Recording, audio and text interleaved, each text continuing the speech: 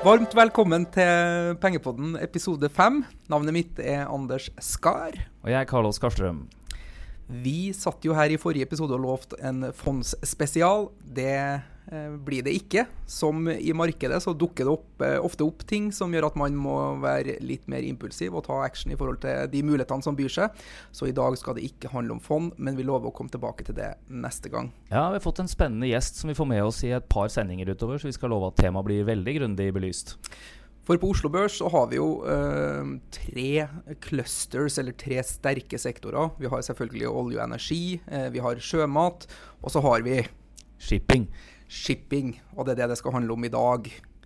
Det stemmer, det veldig mange som har spurt oss om å lage en shipping-spesial, og det et av de områdene hvor jeg kjenner min egen begrensning på kompetanse, så vi henter inn en kjempegjest der sånn, en som kan shipping godt, en som trader mye shippingaksjer, så det temaet det kommer vi til å se grundig på etterpå. Men det jo turbulent i markedet nå. Hellas jo i ferd med å gli ned i Middelhavet igjen, og den her kinesiske børsen får jo en smekk hver eneste dag, omtrent Karl Oskar. Det røft nå i sommervarmen. Eller sommervarmen, det jo ikke sommervarmt. Ja, det litt flere faktorer som spiller inn her samtidig akkurat nå. For det første så markedene ofte det litt større svingninger på sommeren, rett og slett fordi det færre deltakere der. Det pleier å være mindre retning, litt mindre likviditet som det kalles, altså mindre penger, færre aktører som sitter og kikker på skjermene. Folk ute og gjør ting, har ferie rett og slett. Og så har du da et par av de tingene som man har gått og ventet på en stund, som nå faktisk da har inntruffet. Nå det full krise i Hellas. Man har kommet dit at det snart må bli en beslutning, enten om de skal gå den ene eller den andre veien. Og samtidig så har du da at den kinesiske børsen, som vi har sett stige med spekulativ oppgang, kan man si, til ekstreme nivåer, at det nå kommer en korreksjon der. Men hvor dyp kan denne korreksjonen bli da? Fordi hvis vi ser i retrospekt nå, så har jo børsene jo ikke skremmende billig lenger. De handles på PE-tall og prisbok som ligger på historisk snitt, og kanskje litt over enkelte plasser også. Så det mange som leter litt etter denne unnskyldningen for å selge seg ned og ta hjem litt gevinster. Og det kan jo lede få snøballen til å rulle litt, så det kan bli ordentlig stygt. Ja, i det generelle verdensmarkedet så jo det som har vært situasjonen nå, men den har vært der en god stund. Du kan si vi prises litt over historisk snitt i forhold til selskapenes inntjening, men samtidig så vi langt under historisk snitt når det gjelder rente. Ja. Så jeg ser ikke på det som sånn noe uventet egentlig, eller noe rart sånn som det ligger nå. Når det gjelder den kinesiske børsen, og da snakker vi da om de kinesiske fastlandsaksjene, altså et marked som har vært veldig lukket for utlendinger, som i hovedsak drives av kinesere selv, og etter regler som annerledes enn her. Altså man har begrenset adgang til å shorte, det finnes ikke derivater som det går an å sikre seg med, og den type ting. Så har det vært drevet av rett og slett nye penger inn i markedet, og børsnoteringsregler som har gjort det veldig lønnsomt å delta på børsnoteringer. Jeg kan ta litt om det, for at folk skal skjønne hva det snakk om. Altså på børsen nynoteringer så har det vært en regel fra myndighetene der egentlig, om at det ikke kan prises høyere enn 23 ganger historisk inntjening. Når det da vekstselskaper som kommer med en PE23, og samtidig så jo det rimelig, ikke sant, i mange sammenhenger. Og samtidig så har det da vært en regel om at aksjer ikke kan stige mer enn 44% første dag de notert. Så det man har hatt jo da rett og slett massevis av folk som har deltatt på nynoteringer, og hvor de har steget 44% den første dagen, så det har vært hver eneste gang. Ja. Så det har vært gratis penger, og det bare spørsmål om hvor mye aksjer man kan få, og hvor mye man da låner for å kjøpe disse aksjene. Så det har jo drevet den kinesiske børsen i Shanghai og Shenzhen opp til PE-nivåer som helt ekstreme. Og man ser nå, jeg så på børsen der borte i går, da hadde den falt, Shenzhen-børsen, den som litt mindre omtalt enn Shanghai, men altså det snakk om det fastlandsbyen som på rett på innsiden av Hongkong, så det jo en kjempeby. Der har de en børs, og den har da falt 24% fra toppen, men fortsatt opp 51% hittil i år. Men den kinesiske økonomiens BNP-vekst har jo vært ganske stabil. Den har også vært litt fallende de seneste årene. Men børsen her, det kjennes ut som det et litt mer isolert problem, fordi markedet har ikke vært så tilgjengelig for internasjonale investorer. Det stemmer. Så at det vel ikke sånn at det der driver verdensøkonomien utfor stupet. Det vel mer sannsynlig at ringene på vattnet av om Hellas må forlate euroen og eurosamarbeidet kan få slå sprekker da.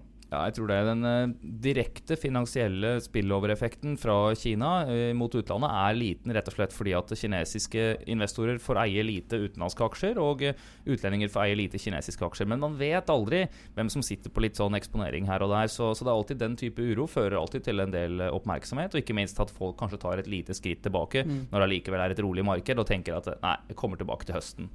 Så har man jo Hellas da, hvor det jo nå ser man jo at ting skjer. Altså dette her var jo veldig forutsigbart. Det var Tidenes mest varslet krise. Ja, det var det. Og det også tror jeg kan begrense dens reelle effekter. Selv om, som jeg snakket om før, så det alltid forskjell på liksom når man har en sannsynlighet for et eller annet, og når du da får et faktisk utfall, og som vi jo helt ikke vet hva blir. Går de ut? Går de inn? Et land kan fortsatt ha euro som pengeenhet, selv om de på en måte oppgir at staten styrer sentralbanker og den type ting. Altså du har land i Europa som bruker euro som betalingsmiddel, men som ikke med i eurosamarbeidet. De siste polls eller undersøkelsene tipper jo mot at den greske befolkning sier ja til å ta imot de her støttepakkene. Ja, vi får se altså, vi får se. Men det klart at de har hatt en statsfinanser som ikke har vært opprettholdbare. Altså man har pensjonssystemer som veldig mye bedre enn det i Norge. Hvor du typisk kan gå av mens alderen din på 50-tallet, og du kan motta helt opp i 96% av lønna di hvis du da liksom er statsansatt. Det klart at dette ikke opprettholdbart når du da samtidig ikke inndriver skatter og den type ting. Så man kan si at tyskerne, eller Troikaen, eller hva man kan kalle det, har gode poenger her for at dette systemet må endres. Men samtidig så har de jo lånt penger da til Hellas til rente som jo ikke gir utslaget, ikke tar høyde for den kredittrisikoen som ligger her. Nei. Jeg leste bare avslutningsvis en litt artig bok for en stund siden som het This Time It's Different, og som tok for seg statskonkurser egentlig de siste 800 år, som var det man hadde statistikk på. For de som ikke vil lese den veldig tjukke boka, så det altså konklusjonen selvfølgelig This time it's not different. Okay. Det har vært massevis av statskonkurser før, også i Tyskland og de andre store landene. Men du, hva ditt generelle råd til sparere og investorer ute der da, som kjenner at nå ble det litt mer shaky under beina mine? Hva skal jeg gjøre? Jo, da vil jeg sitere en bok som jeg faktisk har lagt ut link til på Nordnet-bloggen tidligere. En gammel trader som ga ut en bok i 1940, som heter How to Trade in Stocks. Han skriver, for å ta dette her på engelsk, eller nynorsk som vi kaller det: A speculator of great genius once told me, when I see a danger signal handled to me, I don't argue with it, I get out. A few days later, if everything looks all right, I can always get back in. Jeg skal ikke råde folk til å hoppe rett ut av markedet, det ikke det jo kanskje litt mer den kortsiktige. Fordi med en gang man som langsiktig sparer og investor prøver å time det her markedet, så viser det seg at man går jo glipp av oppgangene også. Så at mitt råd til den langsiktige må jo være ikke bli grepet av panikk, men tørre å sitte gjennom og heller se på hvis børsen nå faller 5-10-15%, se på det som en kjøpsmulighet og få kjøpt billigere aksjer. Ja, det stemmer. Jeg helt enig i det, og det alltid vanskelig å snakke både til de som kortsiktige og de som skal være langsiktige samtidig, men mitt poeng oppi dette her egentlig at jeg også sitter, og jeg tror ikke dette har veldig stor effekt på markedet. Men hvis man skal ha mulighet til å kjøpe noen aksjer etter et børsfall, godt og ventet egentlig på at det skulle komme en korreksjon i sommer, og jeg har snakket litt om det før på videoblogger og den type ting, men da må man ha litt ledig cash. Så det å ta ut noe i forkant, eller også være forberedt på et sånn type scenario, det tror jeg kan være lurt for nettopp å kunne være den som faktisk har midler til å kjøpe om man får en dipp på 5-10%. Fordi det i den magnituden jeg maks tror dette her kommer til å slå. Dette velter ikke verdensøkonomien, men det kan gjøre at du kan få noen gode kjøp i kvalitetsaksjer gjennom sommeren. Men i dag jo temaet, og der sitter vi jo i samme båt som Hellas. Bokstavelig talt. Ja, fordi de også har jo en, som du var inne på tidligere her i dag, ja, det en historisk shippingnasjon som har vært stor innenfor shipping i mange år, og for Norges del så kan vi jo dra dette her tilbake til vikingtiden. Man har dansketiden med de svære flåtene man hadde da. Vi har en lang kyst, mange eierbåter, man har et forhold til det. Du ser de gå ut og inn av havner i Norge hele tiden. Man har mye kapital liggende der, og du kan jo se hvor kapitalen ligger. Den ligger og flyter. Så veldig mange har et forhold til shipping, og det interessante aksjer. Det mange av de på Oslo Børs. Ja, det det. Og jeg var inne og kikket litt, og American Shipping Company, der var det jo en forskjell på dine penger for et års tid siden. Der var det en som hadde tjent seg grufullt rik på den aksjen, og den hadde steget 1800% de siste 3 årene. Men du har jo også aksjer som Golden Ocean og Frontline, som ikke har gått like bra. Du har klassikere som Wilhelm Wilhelmsen, og du har Inu i Shipping. Det mye der. Det et cluster av aksjer som spennende. Ja, det mye, og for ikke å snakke om hele supply-flåten og alle selskapene med, kan du si, Sunnmøre-bakgrunn og Bergen som sitter der og forsyner Nordsjøen og andre områder med platform, supply, vessels, ankerhåndteringsfartøy, den type ting. Men det jo et eget dyr i denne shippingbransjen, så skal du investere, og det er jo en grunnregel uansett. Før du kjøper noe, så må du forstå hva du kjøper. Så du må skjønne dynamikken, du må skjønne det her med spotrater, du må skjønne Baltic Dry Index, du må skjønne fraktderivatene, du må skjønne forskjellen mellom tørrlast og tank og så videre, og det målet her i dag nå. Det stemmer, det skal vi grundig belyse, fordi man må vite om hva dette her man må kjenne driverne i de enkeltselskapene man går inn i før man kjøper det. Og det et veldig sammensatt bilde dette her, med alt ifra veldig industriell shipping, altså hvor båter bygges for også å frakte gass for eksempel mellom 2 terminaler og bygd bare for det og har 20 års kontrakt og nærmest å se på som en obligasjon, og til ting som båter som opererer i spotmarkedet. Det vil si at de kjenner ikke neste last når de drar inn i en havn. Og nå tenker jeg at våre lyttere, de sitter helt frem på stolen og skrekkelig nysgjerrige på hvem han her gjesten som dere skal få nå. Det skal vi røpe. Det vår eminente Rikard Paulsen, som en aktiv bidragsyter på nordnettbloggen.no. Han har jobbet som aksjemegler og som shippingmegler, og jobbet med shipping og fraktderivater i mange, mange, mange år. Det stemmer, han kjenner shipping veldig godt og veldig interessert i shipping. Han skriver en glimrende morgenrapport som å lese på Nordnettbloggen hver dag, hvor det jo ofte nevnes hva som skjer i shippingmarkedet og med båtene. Og han heller ikke helt ukjent med podcastfenomenet. Han har en podcast sammen med en dame som heter Neste Helg, tror jeg det. Så vi gleder oss til å få han i studio, og det betyr som vanlig da at jeg har nødt til å tusle ut. Da ses vi igjen siden. Hei da! Ja, da har vi fått en gjest i studio her sånn. Jeg vet ikke hva du titulerer deg selv, om det blogger, forfatter, gammel trader, megler eller shipping-ekspert, som det for så vidt den egenskap du har her i dag. Det Rikard Paulsen vi snakker om. Ja, man får ikke plass til alle på et visittkort, men jeg vel kanskje alle de rammene du sa. Så nei, jeg vel her som egenskap at jeg har jobbet litt i shipping før. Vi skal jo snakke om shipping nå. Jeg begynte i det som het IMAREX da jeg gikk på BI, gamle International Maritime Exchange. Det var en derivatbørs av alle ting. Jobbet der i 3 år, inntil en kunde på fraktderivater, ja. De gjorde både tank og tørrbuk. Der jeg hadde en kunde som heter Torvald Klavenes-gruppen, og der satt Herman Billung på topp. Han nå sjef i Golden Ocean. Og han lurte på om jeg hadde lyst til å komme og trade fraktderivater hos de. Så da gjorde jeg både hedging og diskresjonær handel for Klavenes i noen år. Deretter dro han til Golden Ocean, og jeg dro til London og begynte å jobbe for en fraktderivatmegler der borte igjen, før jeg da vendte snuten over til aksjemarkedet. Så det min bakgrunn i shipping. Shipping jo en spennende bransje, og det jo hovedtema her i dag, og det jo klart at det et tema som mange nordmenn har et forhold til, enten du ser på langt tilbake i historien, seilskutetiden, vikingtiden.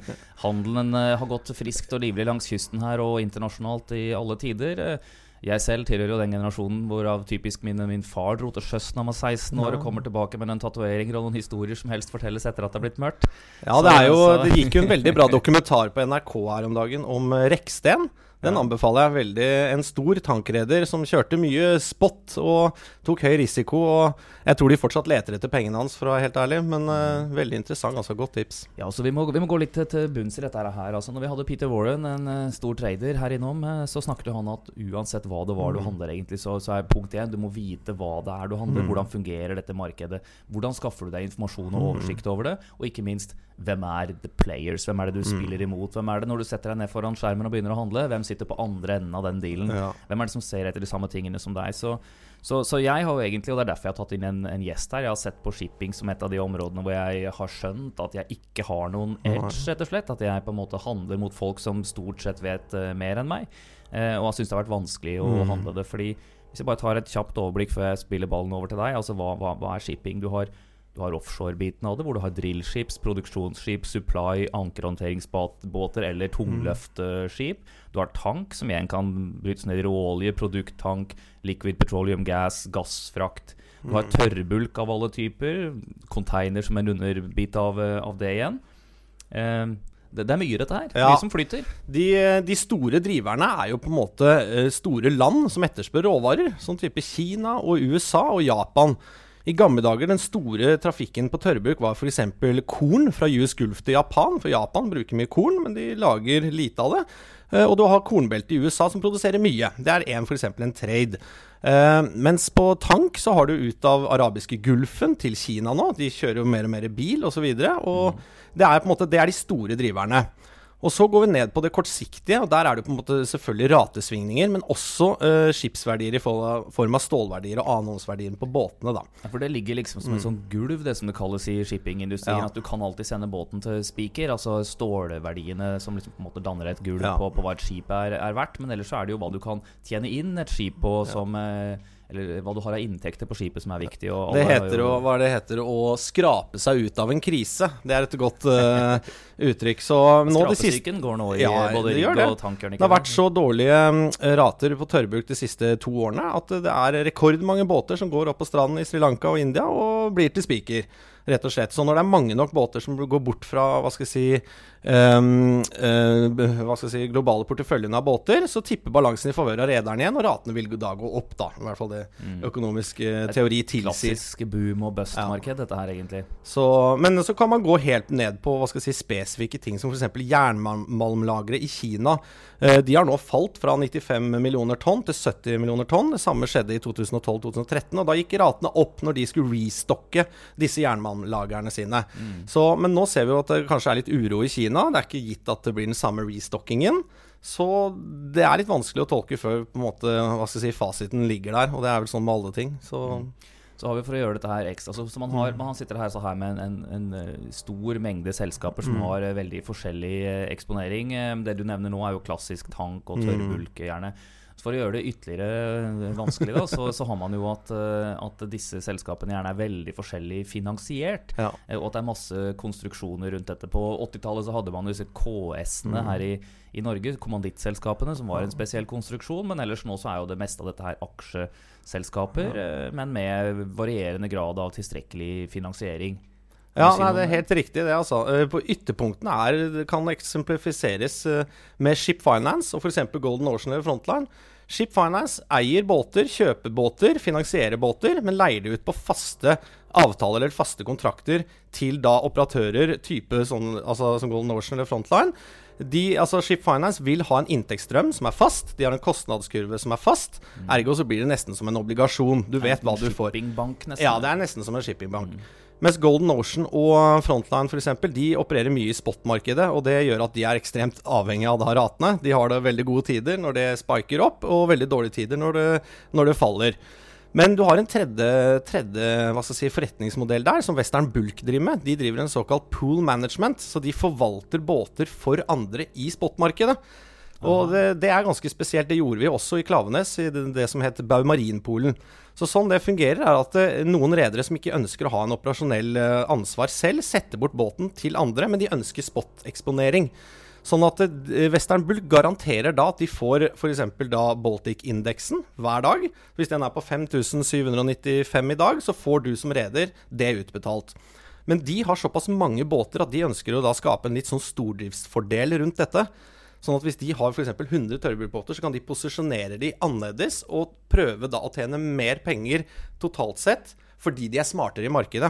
Så hvis de klarer å skape en merverdi, la oss si hvis de hadde leid ut av båtene på 8.000 i dag, mens indeksen var litt lavere, så hadde de fått det, overskytende. Det putter de i sin egen lomme. Men det går jo andre veien også, hvis de da dårlige og klarer å skaffe mindre inntjening enn hva indeksen så det mange som holder på i det segmentet der også. Ja, det mange spennende forretningsmodeller som rundt dette her sånn, og for meg så synes jeg, selv jeg som liksom spesielt interessert i aksjer, så synes jeg dette her et stort tema og vanskelig å være veldig godt orientert i. Så hvis du skal gi et tips til en ny investor som skal inn og begynne å handle i shippingaksjer, hvor begynner man? Hva det enkleste man kan gjøre?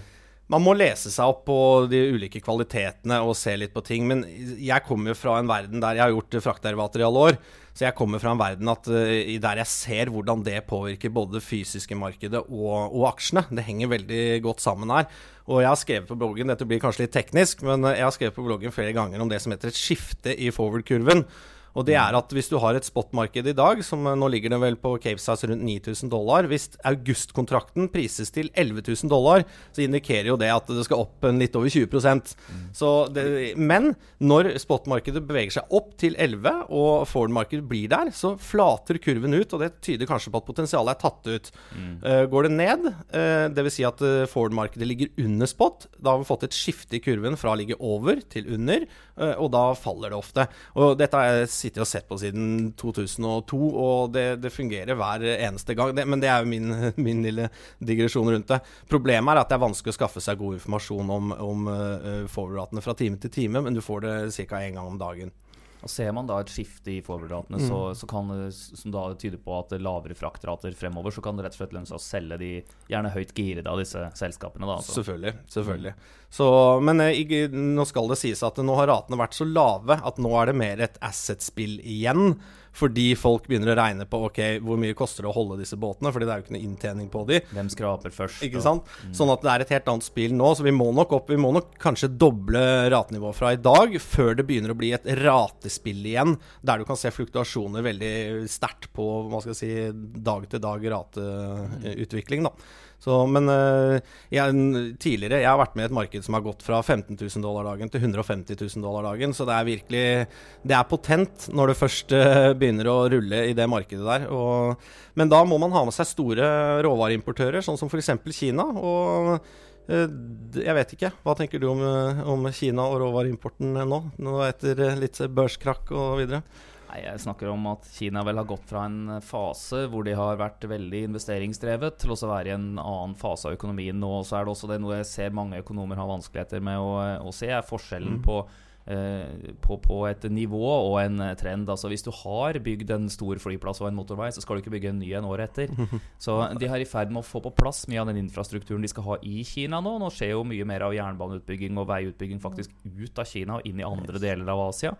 Så fasen hvor de stadig skal kjøpe mer jernmalm og mer betong kanskje noe over, og det andre driver inn I Kina nå, og da vil ikke veksten være så mye større fra år til år. Og det tror jeg kan være negativt for shipping. Så har du andre biter av energi, for så vidt også. Byggebransjen jo en veldig stor bruker av energi. Det kan man også se avmates kanskje noe når Kina går inn I en annen fase nå. Men så har vi et annet spill, for eksempel rundt tank da. Det at hvis tankratene så lave at det lønner seg, nå må jeg begynne på nytt. Hvis oljeprisen så lav, spotmarkedet på olje, at du kan selge den frem I tid litt høyere, og da lønner det seg kanskje å lagre den på båter. Og det har vi sett det siste året. Den traden litt borte nå, fordi forward-kurven på olje har da flatet ut. Men når det da var du fikk en premium frem I tid, så var det mange aktører da som solgte forward, kjøpte oljen spot I dag, og så lagret de på båter. Og det tok bort masse båter fra VLCC-markedet, stortankmarkedet, og gjorde at de ratene der gikk I taket. Og det reflekterte også I da frontline-kursen, som har vært på høyeste på 5 år, og så videre. Så det mye kule navn, VLCC, Very Large Crude Carrier. Ja. Det jo mye kult innenfor shipping, men hvis den skal ha det kjedeligste som finnes, da, så finnes jo noen selskaper som nesten som obligasjoner I dette markedet. Det må vel være bilfrakt og sånne ting. De leies ut på mellom 15 og 20 års kontrakter. Så hvis du en reder og bygger et bilskip, så ønsker du å få en kontrakt med Hyundai eller Toyota på kanskje 15 eller 20 år, og det ganske fikst. Du ganske enkelt kjører bilskip fra Japan til Europa, typisk. Ja. Og container også ganske stabilt, det ganske likvid, og der det stor konkurranse. Det vil si at det ikke de store svingningene egentlig I prisingen på det.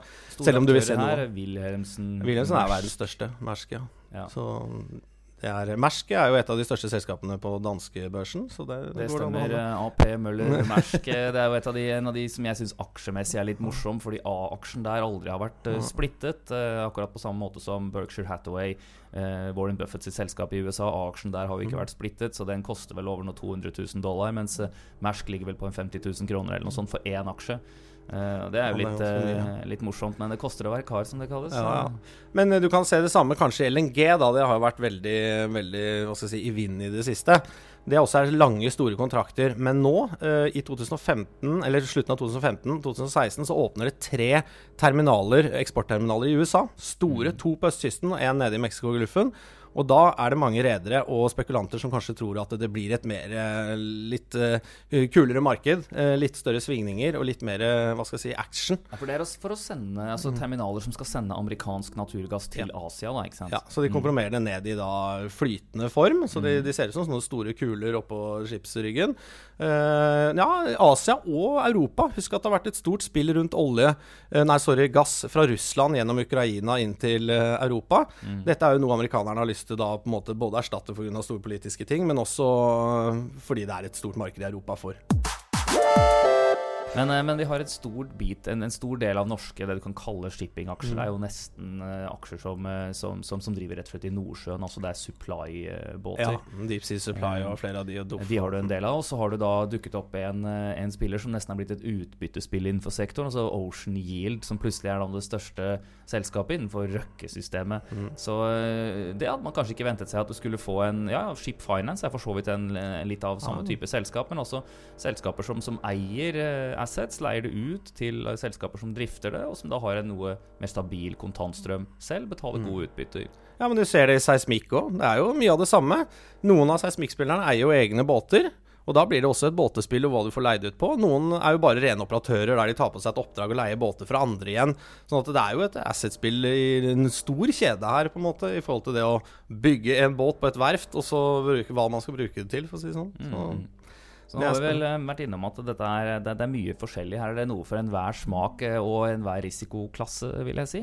Hvis en skal si litt om informasjon, hvordan skaffe deg liksom informasjon både om, kan du si, strukturene her, og om endringer på. Du snakket om fraktrater, både tank og tørrbulk.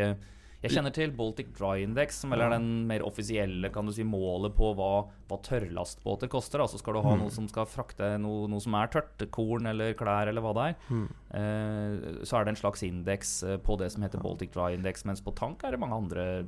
Ja, det indekser der også, på en måte. Så hvordan dette oppstod var for at de trengte et referansepunkt.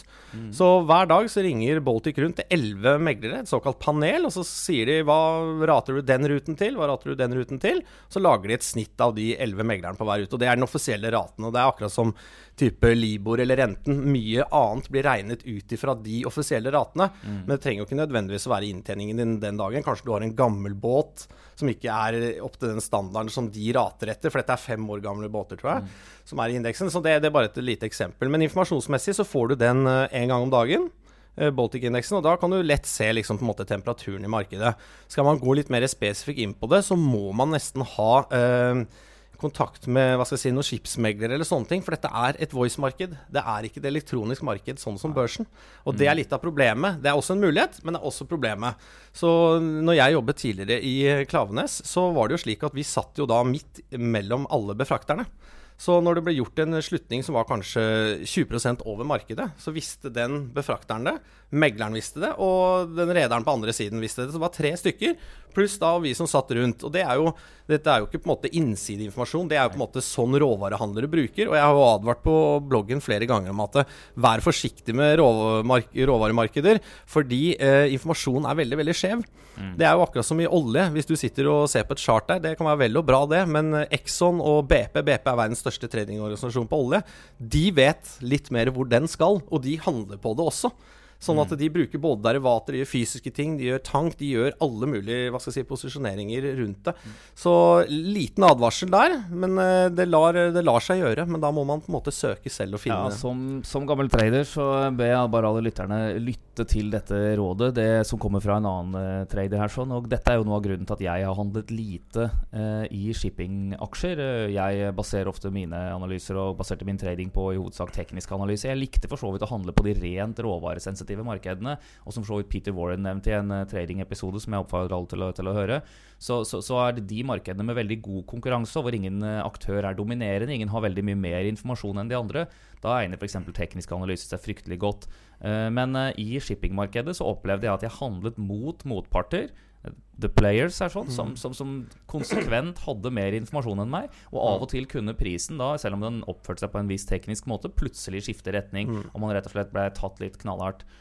Og det viktig å understreke at dette ikke innsideinformasjon, det ikke forbudt å handle på, det rett og slett at det sitter spillere her som sitter og fysisk selger og kjøper disse båtene, fysisk selger og kjøper laster, og som har den informasjonen. Den lovlig å handle på for de, men det tar litt tid på den prosessen for å komme ut i markedet.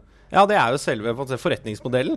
Ta for eksempel Western Bulk da. Hvorfor driver de en pool? Jo, for å tjene penger, men også for å tilegne seg informasjon og på en måte en stor presence. Så de handler også masse i derivatmarkedet for eksempel. Nå vet jeg ikke om de gjør så mye aksjer, men det jo mange av disse shippingspillerne som også handler aksjer i konkurrerende virksomheter, fordi de bruker den informasjonen de får i alle ledd her til å tjene penger. Sånn at hvis det forskjell på å ha 5 båter eller 105, fordi nå har du 105, så har du en helt annen følelse på hvor markedet fra dag til dag. Ja, du jo til stede i mye større del av det. Det jo et gammelt norsk ordtak at den kjenner best skoen som har den på. Det klart at her har de 100 par sko på seg, så kjenner du hvor det en stein i skoen og hvor det ikke det, hvilke som trange og hvor det litt slack. Det som litt sånn, det verdt å nevne, det som ikke scary, for det jo ikke det der, men det en del selskaper som opererer i shipping og det råvaremarkedet som ikke listet, eller på en måte som private selskaper, og det blant verdens største selskaper for øvrig. Du har type Cargill, Glencore, de ble jo riktig nok listet nå, Louis Dreyfus, du har Vitol og disse store oljetraderne, og dette store konglomerater som sitter i Genève eller New York eller Singapore og handler ekstremt mye råvarer og dominerer det, og det lite innsyn. De private, og de gjerne etablert i skatteparadiser og sånn, så du har en du har en spesielle folk mot deg når du handler disse produktene. Det i hvert fall helt klart.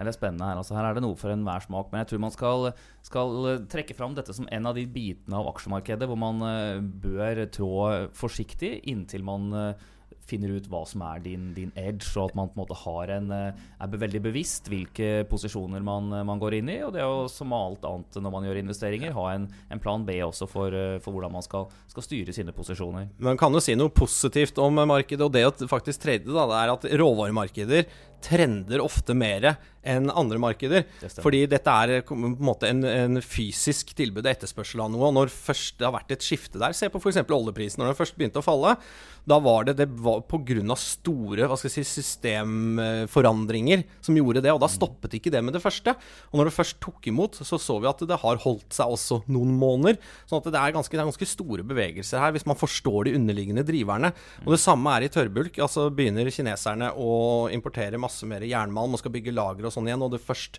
får en lite, begynner å ta fart, så kan det holde på et godt halvår eller år, fordi det trender såpass mye. Det jo ingen redere da som tar av seg buksa og tar en lavere rate enn hva som har gjort forrige gang, hvis de ser at markedet på et godt driv. Så sånn vil det hele tiden være en sånn self-fulfilling thing, da, at de liksom på en måte jobber i samme retning. Jeg helt enig i det. Jeg tror dette et av de markedene hvor trendanalyse lønner seg svært godt, og man skal være forsiktig, enda mer forsiktig enn ellers med å gå mot trenden. Spesielt fordi at det både opp og ned kan gjerne en sånn bevegelse gå mye lenger enn man tror. Men da tenkte jeg vi skal ta litt andre ting på slutten her, egentlig. Vi har fått spørsmål om boktips, for eksempel. Ja, du jo en av de som har skrevet en bok, og driver med en til, stemmer det? Ja da, det kommer nok en til i august-september, håper jeg var ferdig med det. Nei, for et par år siden så utga jeg en bok som heter «Hvordan tape penger i aksjemarkedet». Det var noen, jeg valgte å se på feilene man kan gjøre, og hva man kan gjøre for å unngå dem. Den ikke så aktuell for våre kunder, ingen av de som taper noe penger. Nei, absolutt ikke, så det veldig bra. Ellers så har jeg noen andre tips. Elon Musk-biografien kom ut forrige måned. Den synes jeg veldig bra for de som skal forstå litt business og hva som rører seg i både Tesla-aksjen og SpaceX og de tingene som kommer.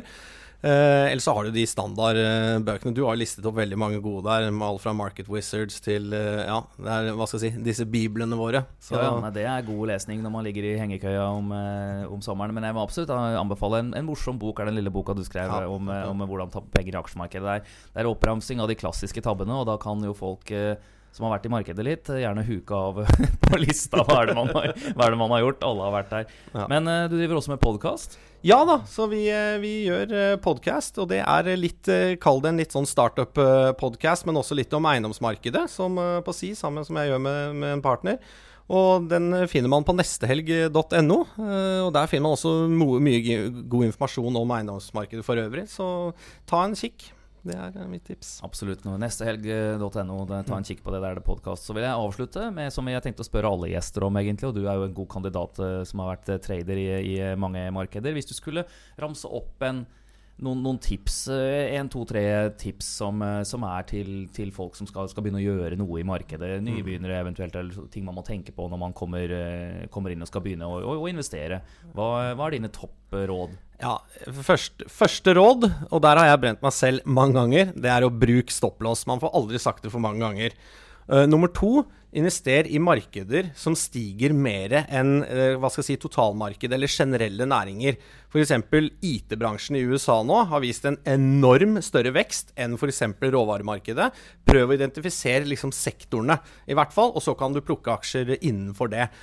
Og så det jo det gode gamle at liksom, selv om det har steget mye, så det ikke nødvendigvis at det skal ned. Jeg tror at det skal videre, rett og slett. Så ting som i momentum, som har mange kjøpere, som dytter hele tiden nye all-time highs, alltid et interessant. Jeg har jo skrevet mange ganger om Netflix for eksempel, den har jo gått over 100% nå på et år, og der har det vært folk som har hoppet på, shortet og vært negative hele veien, men det iggen, når du først bryter opp, og det momentum, det kjøpere der etter den har steget 100%, jeg mener at da skal man i hvert fall følge med på den, altså. Det noe... Ja, det dyrt å stå og skal spå at en trend skal slutte. Det blir som vel det norske eventyret i Kjerringa mot strømmen. Nå var jo hun så sta at de fant igjen overfor fossen etter at mannen der ble lei og til slutt drukna henne, men det et morsomt eventyr. Men i aksjemarkedet så det ofte, hvis du kjerringa mot strømmen, eller den som på en måte shorter når alt ser ut til det på topp, den første som kjøper, så det alltid du som havner i avisen.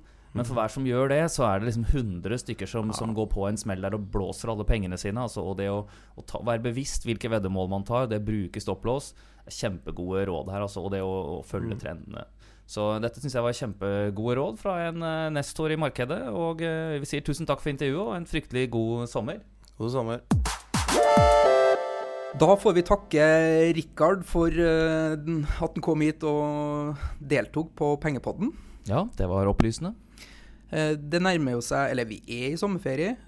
Det mange som skal ut på tur, og vi nevnte sist gang at vi skulle komme med litt litteraturtips. Ja. Og den cliffhangeren har ikke vi trengt å la gå. Så helt på slutten i dag så skal vi ta et par spørsmål. Det fra Tom O. Jonsen på Twitter og Anon på nordnettbloggen.no som har spurt om vi har noe lettbent litteratur om finansøkonomi som man bør lese i sommer. Og her vet jeg jo, du har jo lagt ut noe post på Nordnettbloggen før, Karl Oskar, og du jo en belest type. Så hva dine beste tips til Tom og Anon? Ja, det jo et godt spørsmål, og jeg jo sånn at jeg synes det morsomt av og til å lese en del av disse klassikerne.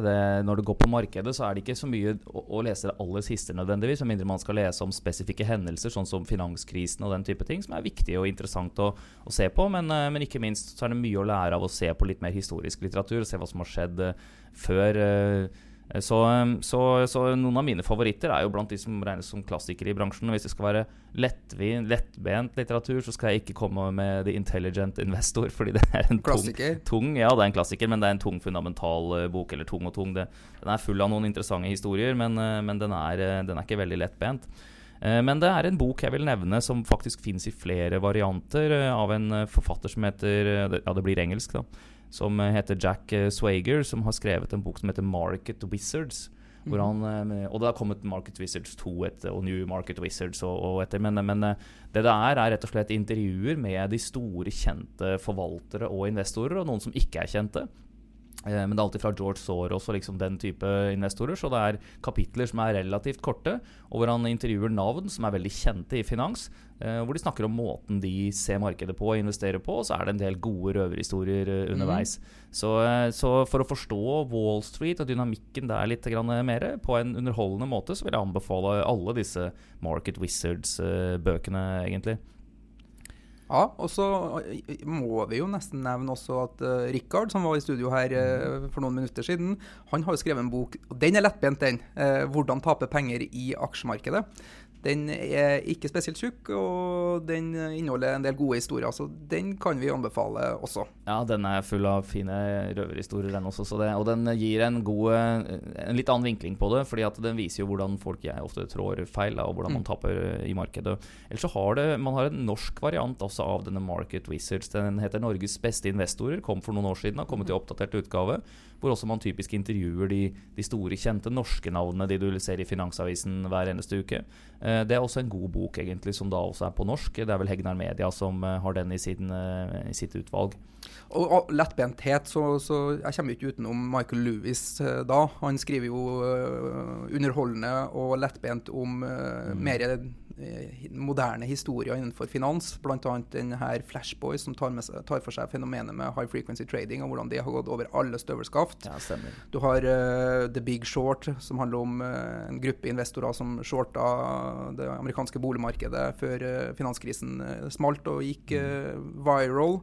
Og så har du jo også Liar's Poker, som er hans start i finansbransjen, og som også ble der han fikk nok, egentlig. Ja, litt morsomt. Han fikk nok av finans og skrev Liar's Poker, som jo egentlig det skjedde litt det samme med som med den opprinnelige Wall Street-filmen. Det ble jo laget for at folk skulle oppfatte finans som liksom litt sånn frastøtende, at dette var ille, men så synes jo folk det var kjempekult, ikke sant? Og Gordon Gekko er jo et ikon. Ja, og hvis vi skal tenke den type bøker og den type underholdning, så har du jo Wolf of Wall Street også, som faktisk er en fryktelig underholdende bok, og mer en roman da, enn at du lærer så mye jævla mye finans. Der har det jo kommet men man lærer litt, fordi at det morsomme der har jo også kommet en film nå, som for så vidt er veldig underholdende, og det er en sann historie, det er det som er det verste.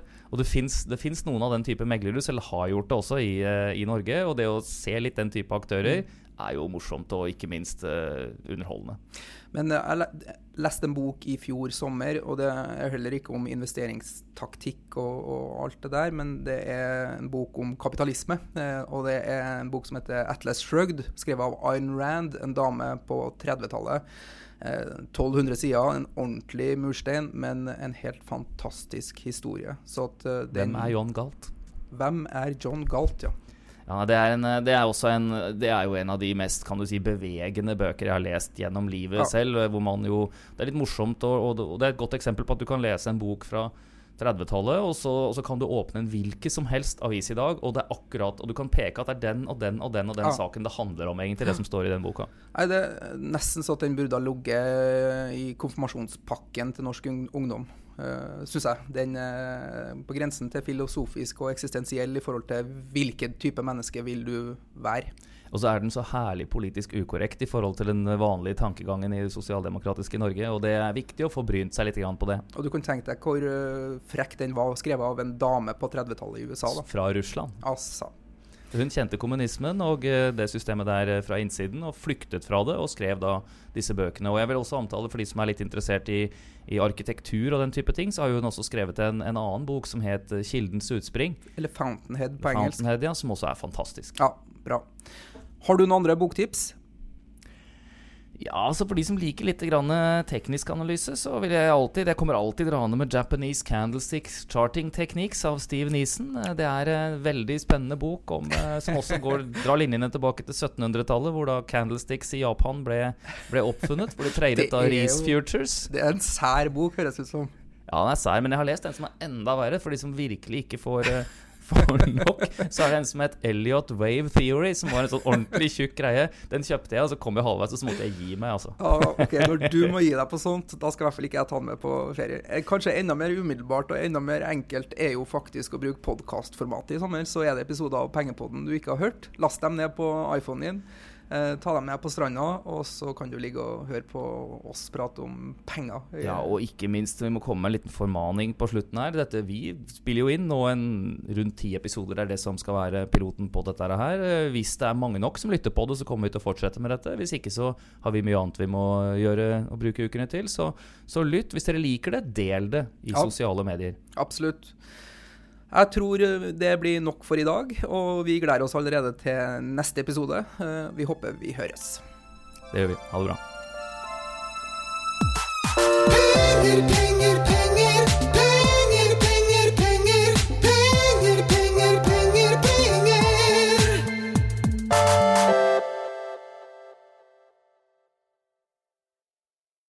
Denne podcasten skal anses som markedsføringsmateriell, og innholdet må ikke oppfattes som en investeringsanbefaling. Podcasten kun ment til inspirasjon og informasjonsformål. Nordnet tar ikke ansvar for eventuelle tap som måtte oppstå ved bruk av informasjonen i denne podcasten. Les mer på disclaimer-siden på nordnet.no.